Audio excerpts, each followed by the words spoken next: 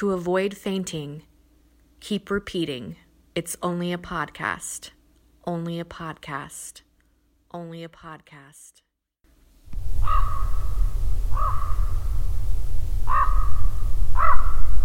Howdy, y'all. This is Los Man here, and I am here with Jeff Brown, who is the director of The Beach House, which is a brand new movie which is streaming on Shudder. I really enjoyed this movie, and with that, I'm going to introduce Jeff.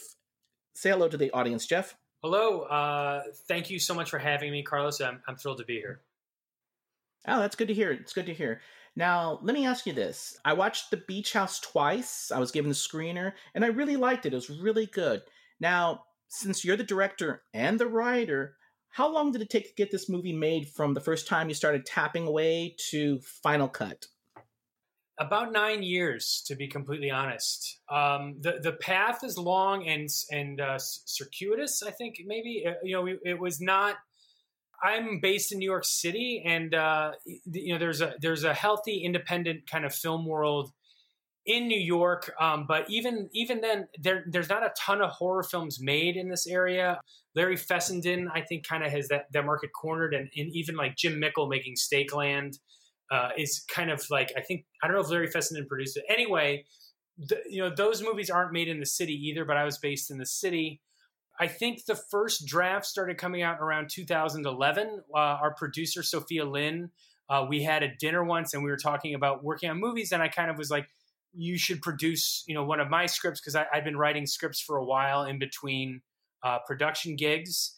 And I think that meeting was around 2011. And then I wrote a couple drafts and we kind of went out to some financiers with it. And I'm just, as to any aspiring filmmakers out there, trying to get a movie made based on script alone is very, very, very, very hard, maybe even impossible, because it's just getting somebody to read a 90-page script is tricky enough. But then for them to just, give money based on script, it's very hard. So then around 2013, I made a short that I made we shot it in 10 hours in my apartment called Sulfuric, which is, you can find it on YouTube. But that was really when kind of the engine for Beach House really started. Sulfuric premiered at Fantastic Fest in Austin, I think in either 2013 or 2014. And it was in a bunch of horror and genre festivals across the country. And then we got into the IFP program with our film, Sophia and I did. And that's when we met another person who became a producer on the film named Andrew Corkin. And he had produced We Are What We Are and a couple other genre movies. I think he got involved in 2016, and then that's when we met up with Tyler Davidson, who then had connections to our financing. So we were really greenlit in the fall of 2016. We shot in the spring of 2017. The movie was finished and watchable around 2019. I think that's when we were kind of like done with the movie, and we started playing festivals in the fall of 2019. And now it's July 2020, and it's ready for the mass audience to finally see it. Well, that was a pretty great comment there, because that answered a lot of the questions I was going to ask. But thankfully, I have more. Good. Now, you mentioned Larry Fessenden, who I love. I think he's amazing, and he's one of those producer directors that not many people may have heard of, but they've definitely seen his work. Yeah, he's not a direct influence. I've watched a lot of his movies, and it's not just him, but there's a whole kind of world around him that he's really, involved with film in this area, and especially in the Hudson Valley, which is north. If you're not from New York City, we're on the Hudson River, and if you go up north, an hour or two, it's considered the Hudson Valley, and he lives up there, and he makes a lot of movies in that area. And he's out, he's also helped a lot of young filmmakers start making their own movies. Not me, of course, but he's definitely a force in this area. I had a chance to meet him he was in the movie The Dead Don't Die, which I worked on as a location manager, and I actually had an opportunity to meet him in person, which was pretty cool. But yeah, he's got a ton of them. He's got kind of a Roger Corman, Lloyd Kaufman, kind of those low budget producers of past who, they just churn them out, and every now and then they hit them out of the park. But wow. Interesting guy. Oh, sorry about that. Oh, now, you mentioned The Dead Don't Die. I did watch that recently, and I will admit, I enjoyed it. I know critics didn't, but I loved it. Yeah, it was it was an opportunity. A friend of mine was going to be the production designer on it, and I was finishing up another project, and kind of we shot that in the Hudson Valley in the Catskills, which is west of the Hudson Valley, in the summer of 2018. And while I was working on Dead Don't Die, I would come back to the hotel that they put us all up in, and then I would work on the beach house for several hours. So I would do about a 14-hour day on Dead Don't Die, come back to my hotel, eat dinner, and work on beach house for 3 or 4 hours on top of it. Because our movie was very low budget, and kind of when you're operating at a lower budget, one of the things that money buys you is speed. And so we just did not have, the possibility to move very quickly on it. So sometimes, it's individual shots. I would be working on them. We worked on those for months, and just trying to be very particular about getting the textures right.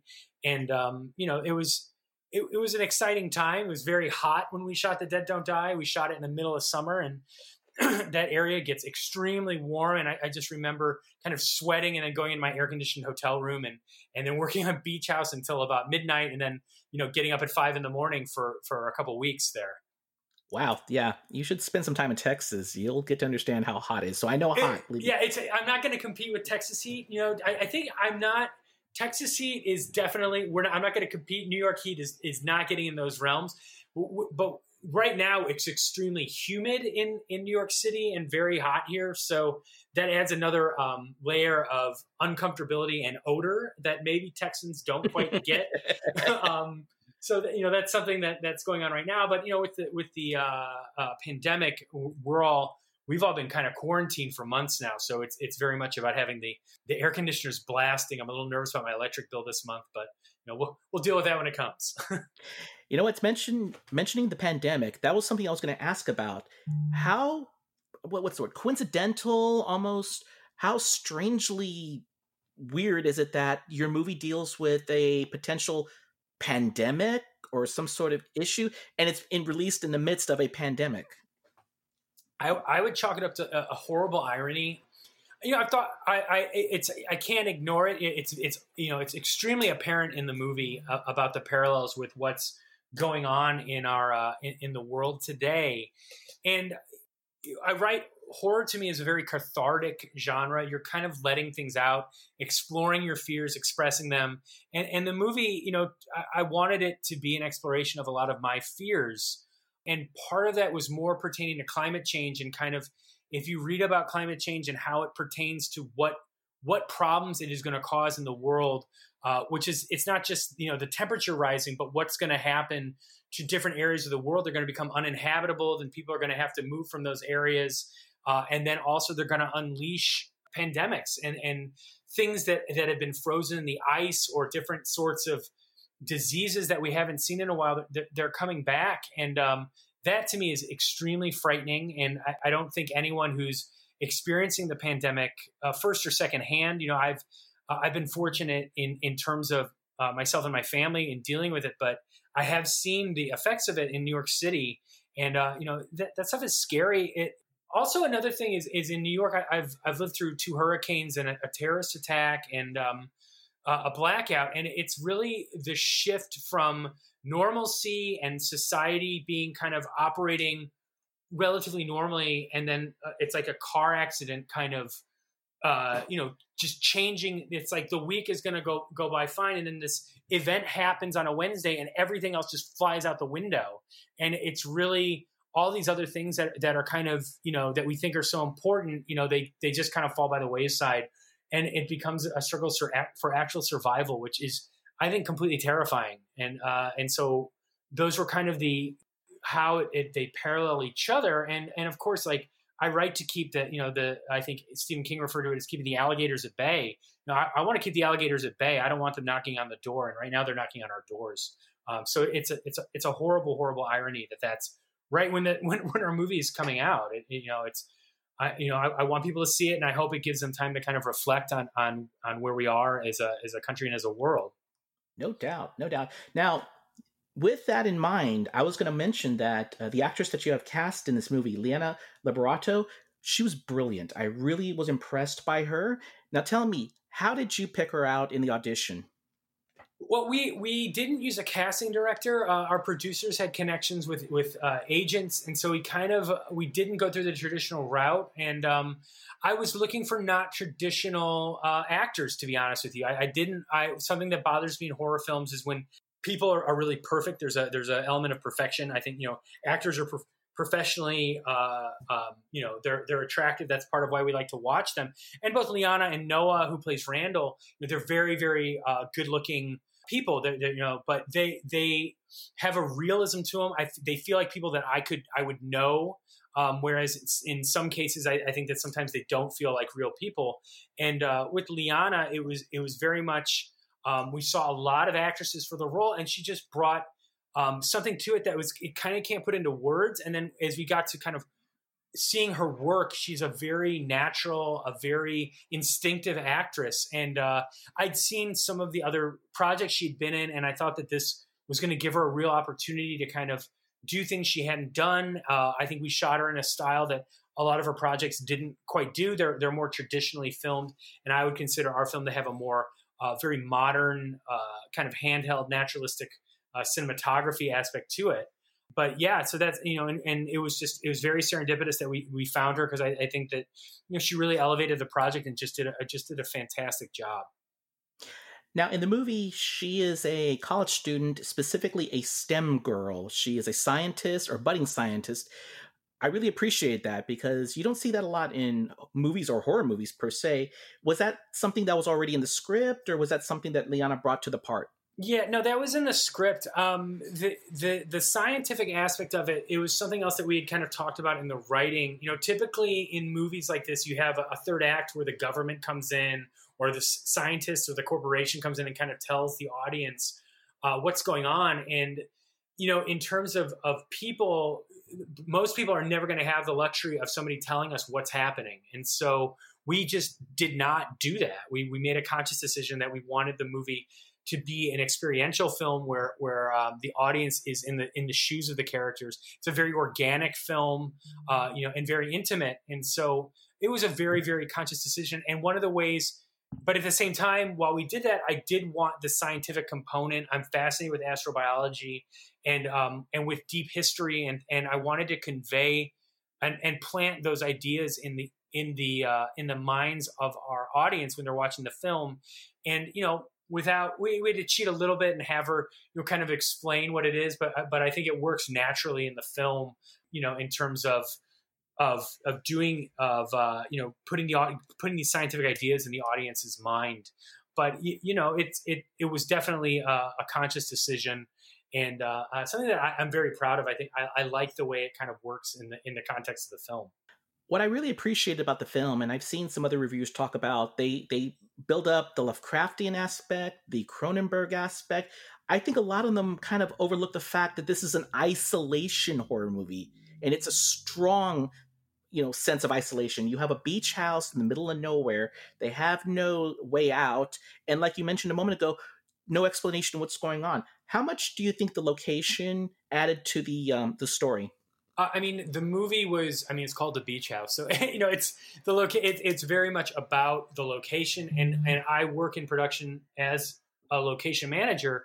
And so for me, a lot of times we do a lot of work to kind of present these great locations to directors and productions. And then after all the money is spent and the permits are gotten and people are paid off and the logistics are all worked out, when you see the final product of the movie, it's all about the actor's face. And so I wanted to write a film about, with a location in mind. And I didn't have the specific house in mind when I was writing, but I had kind of the area that if you took the movie out of the location, it wouldn't work. It had to be on the beach. It had to be in an old house. And I also think that old beach houses lend a texture and a quality to the film that we couldn't, if we had to recreate it, it wouldn't quite work.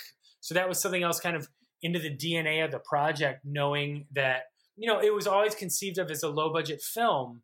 So these were these kind of challenges that we were going to have to deal with, and I wanted to utilize the location as what it is. I mean, we did some dressing to it to kind of suit the story beats, but by and large, the house kind of was what, it is what it is. And that was very much, there's a scene involving a stairwell that we didn't build the stairwell. It was there, and it was more or less adjusting the script. I think I did a rewrite of the script after we started picking locations to really make them suit the geography of the house and to suit the geography of the landscape, which was very important to me, that it all kind of felt like it was coming, growing out of the landscape as opposed to us kind of, manipulating the landscape to fit the story. I wanted it to be an organic experience. Absolutely. What I also liked was the movie had really good practical special effects. Tell me about the special effects budget. It was low. I didn't, once we kind of got going, I didn't really ever see the budget again. So I don't even know exactly what the budget of the film is. I know what it's not. And I know I know it's between X and Y, but I don't, I can't speak specifically. And the producers really wouldn't let me know what we were spending in terms of practical effects. It wasn't much, I can tell you that.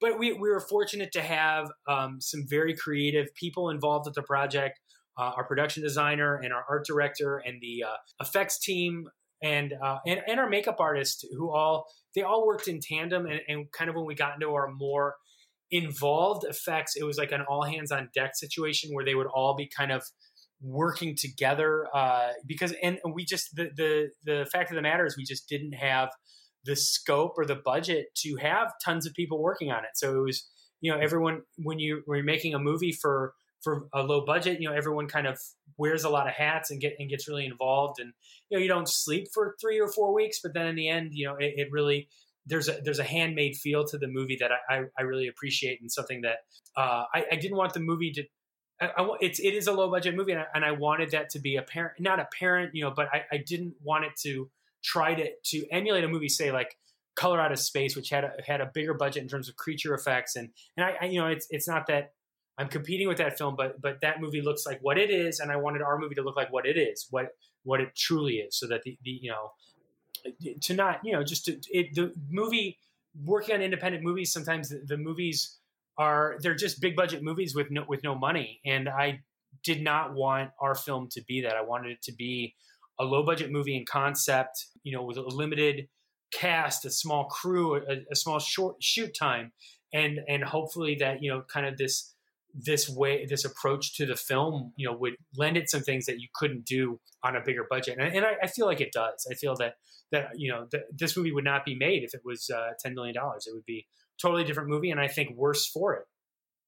I'll tell you this, man, there's that one scene when Liana's character discovers the parasite. I'll tell you that's going to be the money shot for sure. That creeped me out when I saw that part. It has become it's become a big talking point of the movie. It's definitely, when we first saw it, when I watched it with an audience for the first time, it was definitely the scene that worked. It was like there were audible reactions to it, and it's really kind of, it was very intentional what we were doing, because the movie has kind of a slow, kind of methodical build up to it. And then I wanted that to be jarring, back to kind of like when disasters happen, they are jarring. They shock you. And there is a sense of kind of a numb shock that goes on when you're going through something like that. And I wanted to emulate that with what happens to her is very shocking and horrible. And I think it's, and again, it's Liana's performance in that moment. She really, really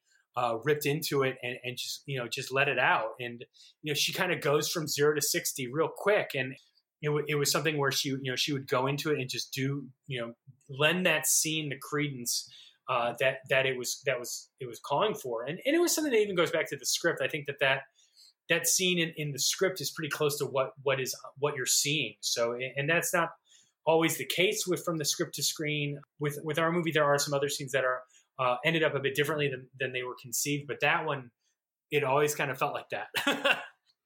Now, do you see your film as more horror or sci-fi? To me, it's kind of an arbitrary distinction. It is a a science fiction horror film, I would probably say that it is a science fiction film with horrific elements. But if somebody feels it's a horror film with science fiction-y elements, they're not wrong. And I don't.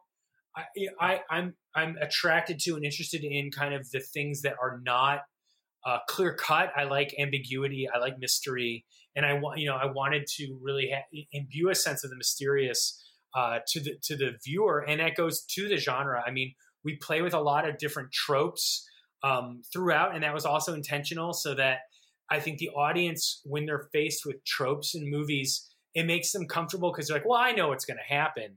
And so we wanted them, the viewer, to think that they were, always one step ahead of our movie. But I don't. I think that if a viewer could predict the last scene of our film from the first 10 minutes of it, I hats off to them. They win. But I don't. I think that was also much more important to me than making something that fits into a nice genre kind of definition. To me, I wanted to blend them too much and to change. I mean, the movie deals thematically with the concept of change, and as you're watching it, the movie changes. It changes in front of your eyes, and so I think that kind of a marriage between theme and execution and story was definitely something that I was going for, and I feel like it's come across. So. I'm just very happy that's how it came out. Absolutely. Now, growing up, what were some of your favorite movies? Horror movies or movies in general? Horror movies, sci-fi movies. What movies did you enjoy? I mean, I'm in my early 40s, so I came of age in the video store era. My parents were big movie fans. We watched a lot of movies in my house. A big one that's coming to mind, the movies like the Star Wars films and Raiders of the Lost Ark, all of those are very, very much in my DNA. Spielberg is such a titanic figure in American cinema that I think that any filmmaker out there now would be hard pressed to kind of escape his influence. But to me, Aliens, the James Cameron Aliens, was a turning point because it was kind of like an adult science fiction film that definitely is like a science fiction horror. I listened to the score actually when we were kind of in post on Beach House, removed from the movie, and I think the score is terrifying of Aliens. But that was definitely my favorite film for a very long time. And it's another thing that in kind of when you're kind of visualizing movies, these subconscious other films that really were influential on you play into it. So I loved Aliens. The Lost Boys was one of my very favorite movies when I was a kid. And both of those movies are in the Beach House, weirdly enough, like in some of the more not even mundane but less pyrotechnic kind of scenes. There's coverage and stuff that's from Aliens or from The Lost Boys or from Empire of the Sun was one of my favorite Spielberg films and still is. I think it's a really a brilliant movie and unlike anything else that Spielberg did. And I saw that movie when it came out, so I was maybe 10 years old. But to have a movie that kind of imbues an apocalyptic sense, it's very much an apocalyptic movie. That has had a very strong effect on me, and it's a creatively apocalyptic film. Empire of the Sun is like it's pre and post apocalyptic at the same time, which is a weird, a strange thing to experience. Which I think goes back to J.G. Ballard, who is a major actor, or I'm sorry, a major writer, a huge influence on the second half of post World War II science fiction. He's just a major figure, and I think that his writing kind of made its way into the Beach House as well through Empire of the Sun and then through some of his more science fiction-y novels. But those are three big ones.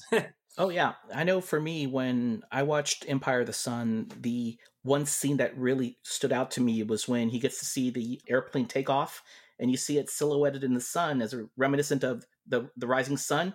And then it explodes, and you see American P-51 Mustangs coming in, flying in to remind them, oh, by the way, we're in charge now. And that just got me excited about that movie. But I love that kind of feel that it had where, he was part of the old empire, of the English empire, and then they were taking over the Japanese. And now you have an uncertainty now. What next? And, like you, I love those movies. I love The Lost Boys. I love Aliens. I mean, as above, as a matter of fact, right now above me, my VHS collection right here has Aliens and Lost Boys.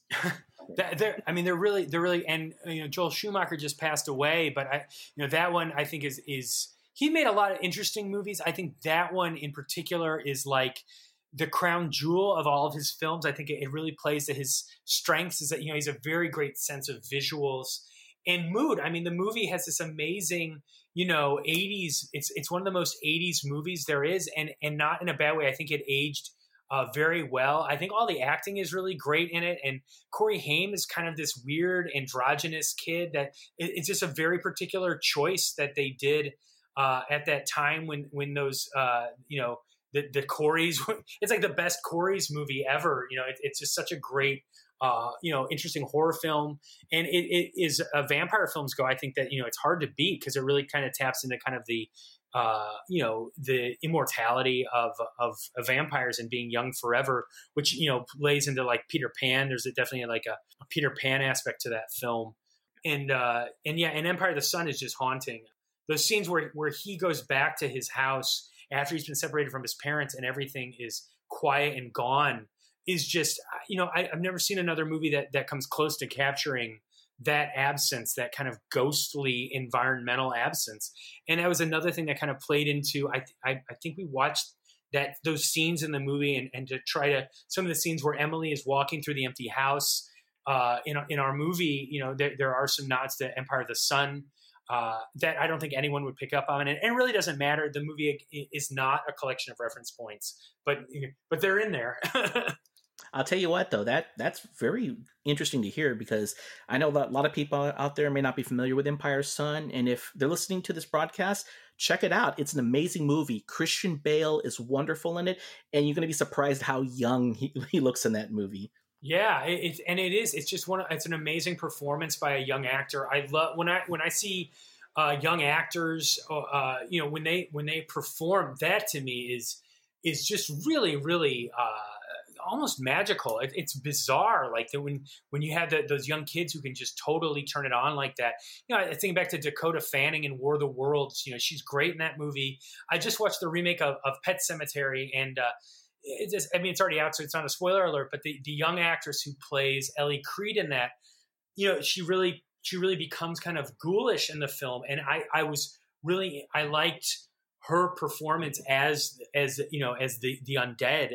It's just I'm kind of in awe of actors in general, but especially of child actors. And Christian Bale's performance in Empire of the Sun is just one of the best performances by a young actor that, you know, that's out there. And of course, you know, his career since then is, you know, he's a killer. That guy. It's going to be great if he's involved. You know, there's an element of quality to it. You know, the seriousness and the care he brings to every role is just, you know, that's what great actors do, and he's just amazing. Absolutely. I volunteered at a lot of horror conventions or movie conventions, so I had an opportunity to meet Jackson Robert Scott, who plays little Georgie in It, and I agree with you. You meet those young actors, and you know, just looking at them, he's going to be a brilliant, brilliant actor. Yeah, and sometimes they, you know, I think that sometimes I think the actress who played Newt in Aliens, I think that was the only movie she was in. I think she did that, and maybe she did one or two other things, and then she was like, this is not for me. I don't know what happened to her. I kind of feel like she went into science, actually. But I mean, Newt is amazing in Aliens.